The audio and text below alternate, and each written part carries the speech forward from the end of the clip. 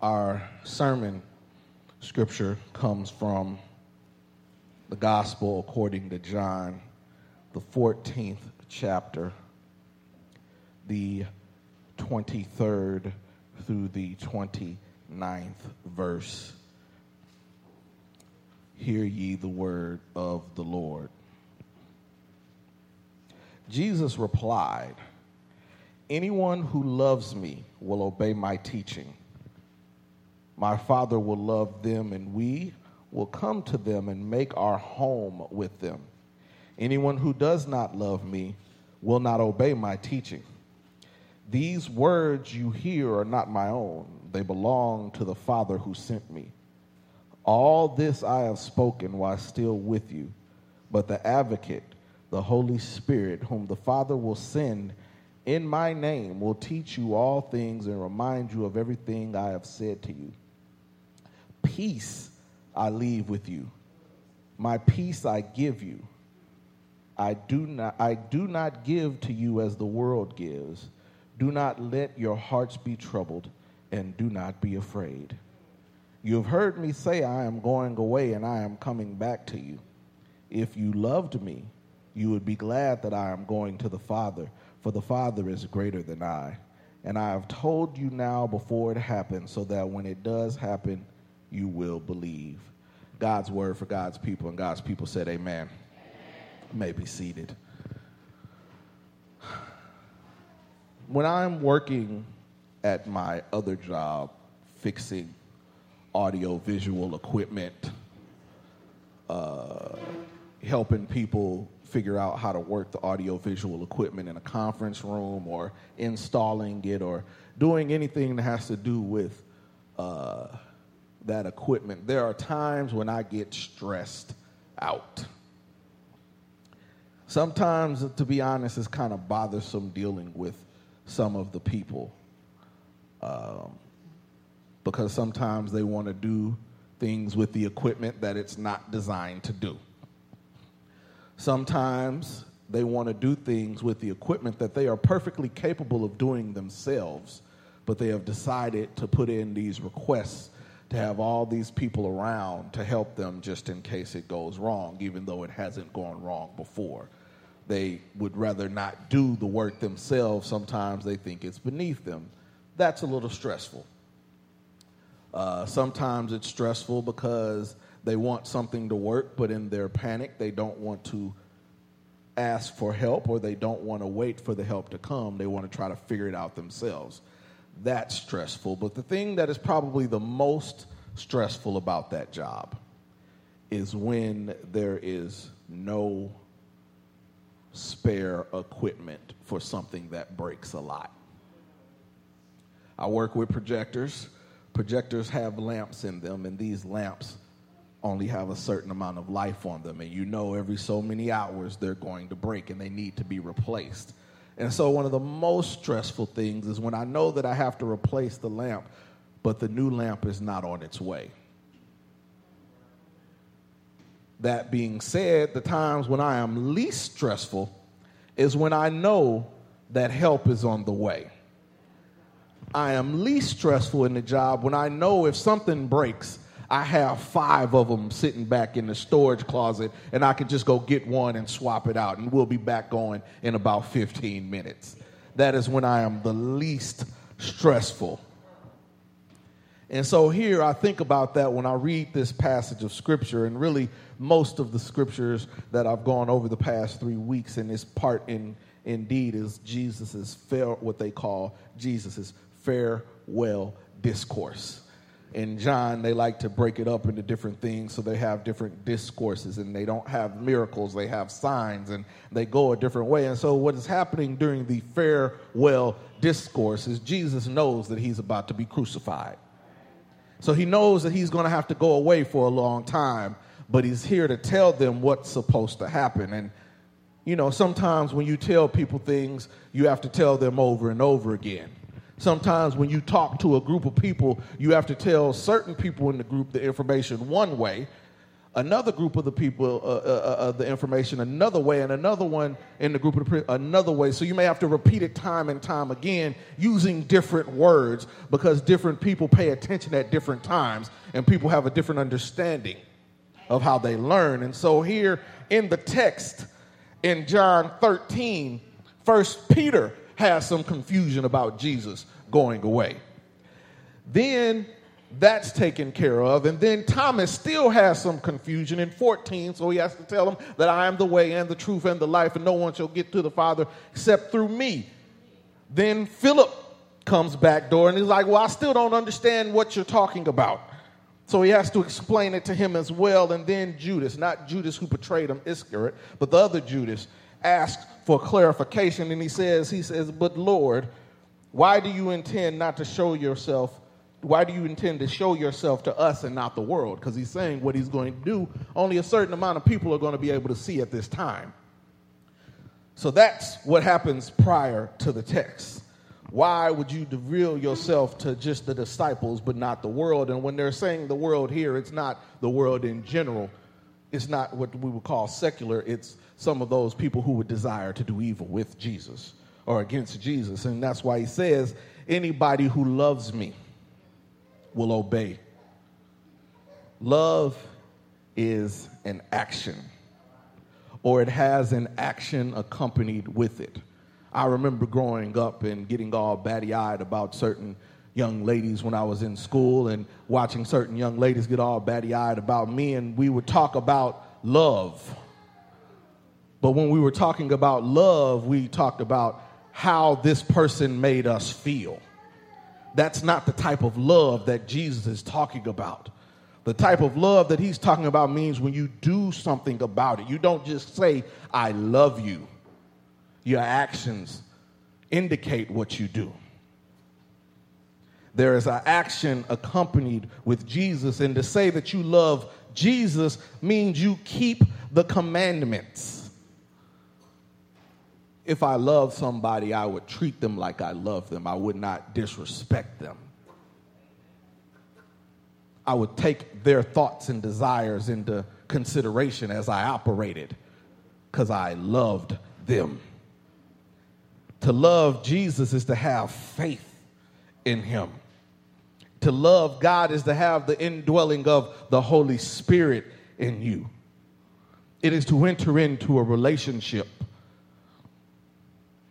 When a parent loves a child, they provide for that child. They protect that child. They give for that child. You don't just say, I love you, now go on out in the world and fend for yourself. You train them up, you teach them, you provide for them, you protect them. You develop a relationship with them, you spend time with them. I have a friend of mine that his response to every time someone calls him brother, he's being funny about it, not that he does not love them, but he says, I don't remember you growing up in my mama's house. You, in order to be brother, we would have to have spent some time together. We would have to have some sort of relationship. And I myself have sort of used that sort of terminology. I had a cousin of mine post not too long ago on Facebook, would you tell on your cousin if the reward was $100,000? I promptly put under the picture, if we didn't spend the night at grandma's house together, you got to go. The cousins that I am closest to in my family are those that I've spent the most time with. So if you want to develop that, likewise, if you want to develop that relationship with Jesus, you need to spend some time with them. Spend some time in the Word.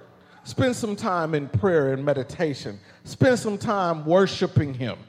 The Bible says that God inhabits the praises of his people. So if you want to spend time with God, you ought to praise him. And if you praise him, he'll be there. So those who love God obey him.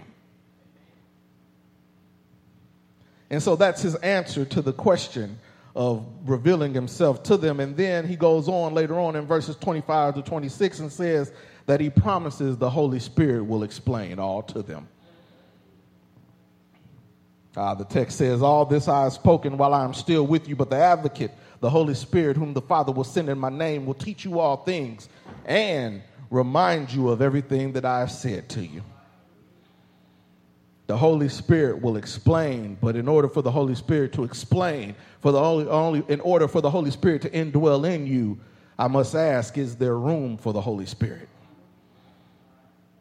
We make room for many things, but do we make room for the Holy Spirit? The Holy Spirit is a gentleman. It's not going to force his way on it at all times.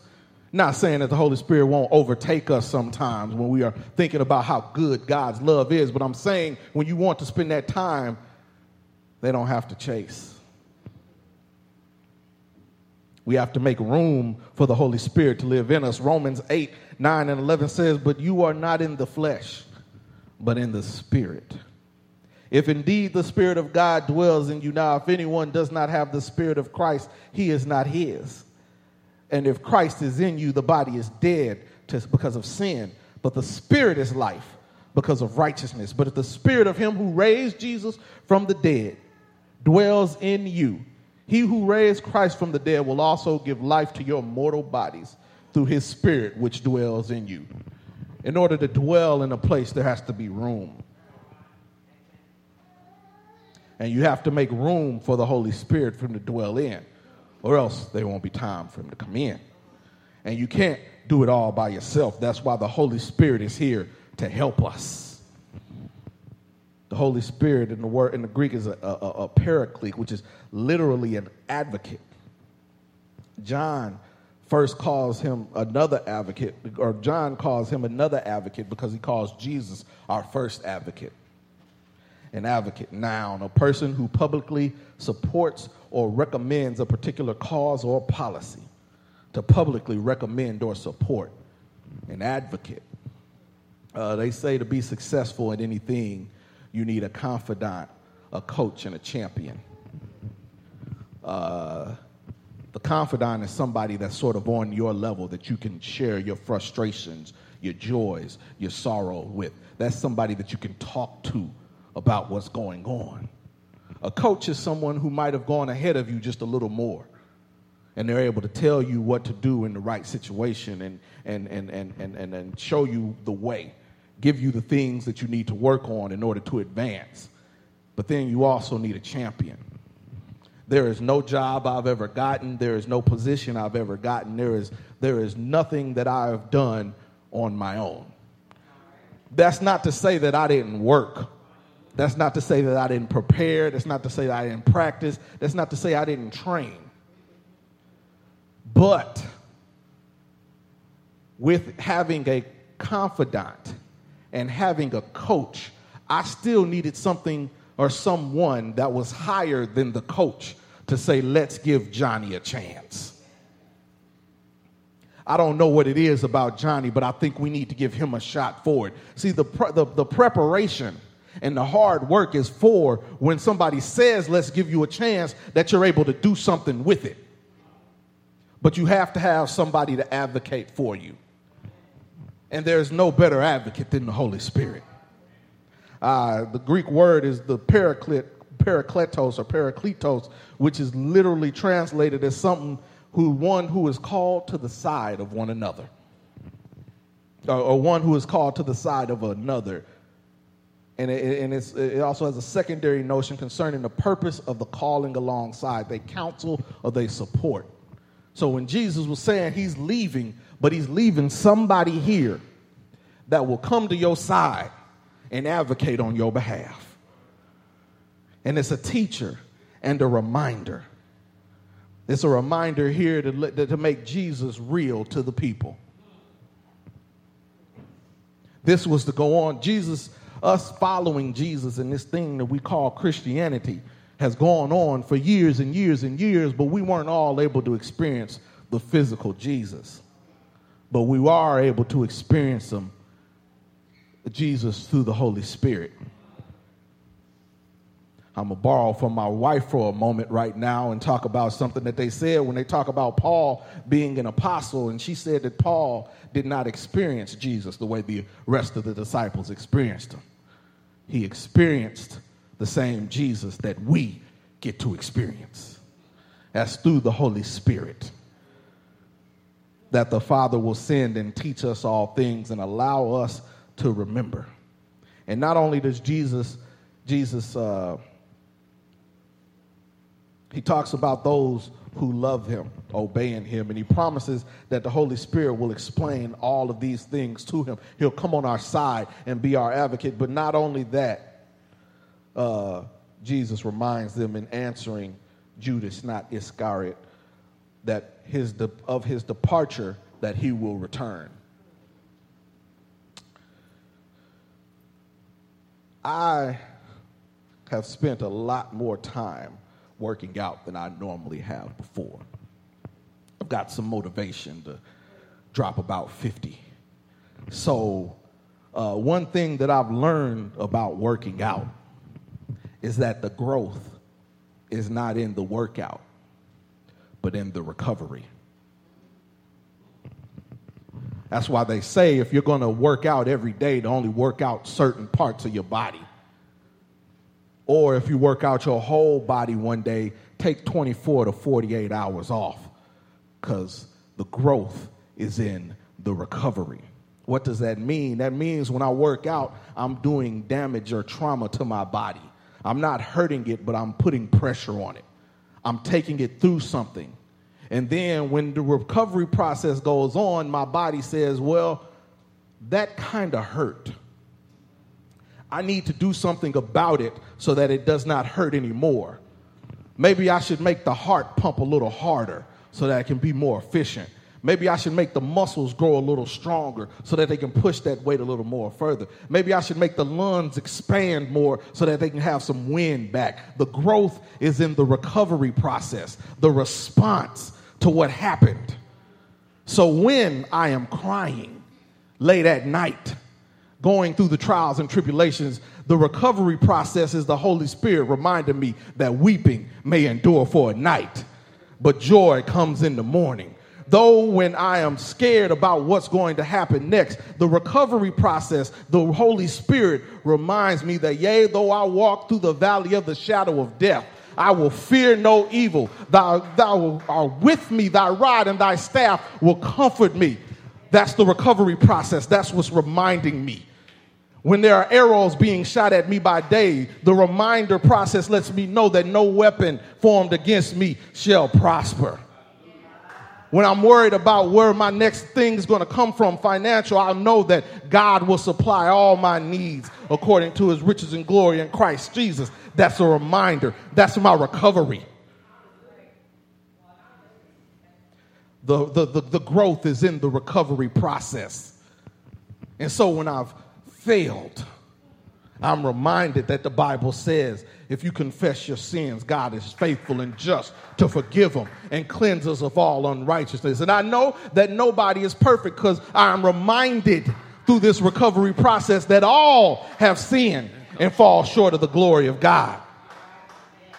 That's the Holy Spirit bringing all the things to my remembrance, the things that God has taught us. That's what he's there for, to grow us through this recovery process.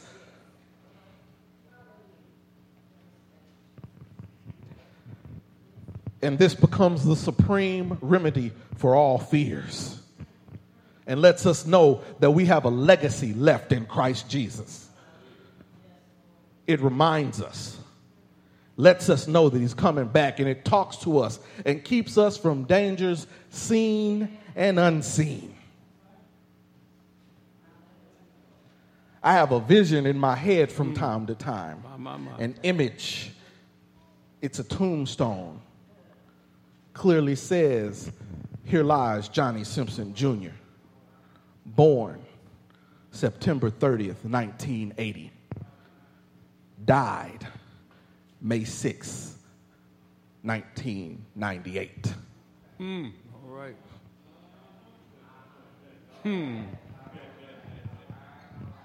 That is where the Holy Spirit spoke to me as clear as day. Right.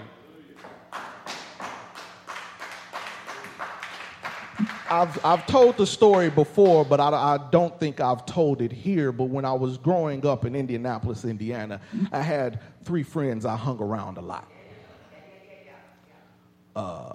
One by the name of Paul, one by the name of Adrian, and one by the name of Dwayne. And I didn't get to hang around them as much as I could my senior year because I was working at Sears, and I was also running track during the spring, because it was May, and so I didn't spend that much time with them. Well, one day after track practice, one of the young ladies on the track team, her car wouldn't start. I have jumper cables in my car, so I offered to help. I wasn't paying attention to what I was doing, and so I left the 2 jumper cables on the other end touching each other when I connected it to my battery. So I blew the fuse that protected the starter of my battery. Now, why that became important is because I had borrowed some tools from Paul, my friend. And so I thought, well, I can fix the car once I got it home. I can fix it again myself. I just need the right tools to get in the box. I go over to Paul's house, which was right around the corner from my house. And Paul and Dwayne and Adrian are all over there playing video games. Paul, Adrian, and Dwayne say, we're about to go to Juan Solomon Park to go shoot some guns. Do you want to come? I say yes. I've said yes plenty of times before. I've gone to Juan Solomon Park and other places with them to go shoot off guns. Pastor was not always all buttoned down, wearing glasses and other things. There are certain things Pastor has said and done that I ain't been the pastoral person all my life. And so we decide to go to Juan Solomon Park, and in order to go to Juan Solomon Park, we have to pass my turnoff to my street, and I hear a small voice say, Johnny, go home. I don't pay it no mind. I walk a little further, and it gets stronger. Johnny, go home. I don't pay it any mind, and I get so strong that my stomach hurts, and my legs can't move anymore, and so I tell them I'm going to go home. So I go home. Next day, I see Adrian at school, and Adrian was a rather large young man, and Adrian is sitting at the table not eating his food. I go and I think something's wrong because Adrian's not eating his food. And then I play like I'm going to take the food from him, and he still doesn't move. So now I know something's really wrong. Adrian, what's wrong? Man, don't hang around Paul no more. Why? I'm going to put it to you like this. 3 dudes went into the forest, and only 2 came out. Paul had decided, based on an argument that Dwayne had with one of Paul's cousins, that Dwayne needed to go. Paul was a member of the Vice Lords, which was a gang primarily started in the Midwest, and they wore red, and there was another gang in the Midwest called the Gangster Disciples that they were their rivals. And Dwayne was a gangster disciple. Paul was a Vice Lord, and some of Paul's family members were Vice Lords. And so Dwayne owed one of Paul's family members money. And so they decided from that point that Dwayne no longer needed to live, and so Dwayne was killed. And then I spent the next couple years of my life involved in the legal proceedings. The next couple days we had to go down to the sheriff's office and tell, and then we had court cases and depositions, and Paul subsequently tried to appeal, and it became Adrian's word versus Paul's word, and me being there, the last person that saw all of them together, the case kind of hinged on my testimony. And so being 17 years old and having to pallbearer a 15-year-old's funeral was challenging in and of itself. But the Holy Spirit spoke to me and told me not to go. And I know if I'd have been there, that situation would not have gone down the way it would have gone down. But there's no guarantee that I would have survived myself. But the Holy Spirit spoke to me. And the Holy Spirit not only spoke to me, but the Holy Spirit spoke to Dwayne's parents. Because here I am apologizing to Dwayne's parents about what happened and my involvement in the matter. And they say, we forgive you. We've already forgiven you. Not only have we forgiven you, but we've forgiven Paul. Strongest example of a Christian that I'd ever seen. But they were spoken to by the Holy Spirit. And the Holy Spirit guided them and led them to that decision. The Holy Spirit spoke to me and guided me to my decision. And just like the Holy Spirit spoke to them, the Holy Spirit is still here to speak to us. The Holy Spirit is still here to guide us. Not just from those kind of things, not just from life and death situations, but our everyday situations. Who we talk to, who we deal with, what kind of business dealings we deal with, where we go, what we spend our time. But in order for that to happen, we have to develop that relationship. If we allow the Holy Spirit to speak to us, if we spend our time in prayer, if we spend our time in meditation, if we spend our time reading God's word, if we spend our time fellowshipping with Christians, if we spend our time worshiping, we'll get our relationship with the advocate. We'll be able to listen to the counselor and know when the counselor speaks. In the name of the Father, in the name of the Son, and in the name of the Holy Spirit, the doors of the church are open, and we invite you to come.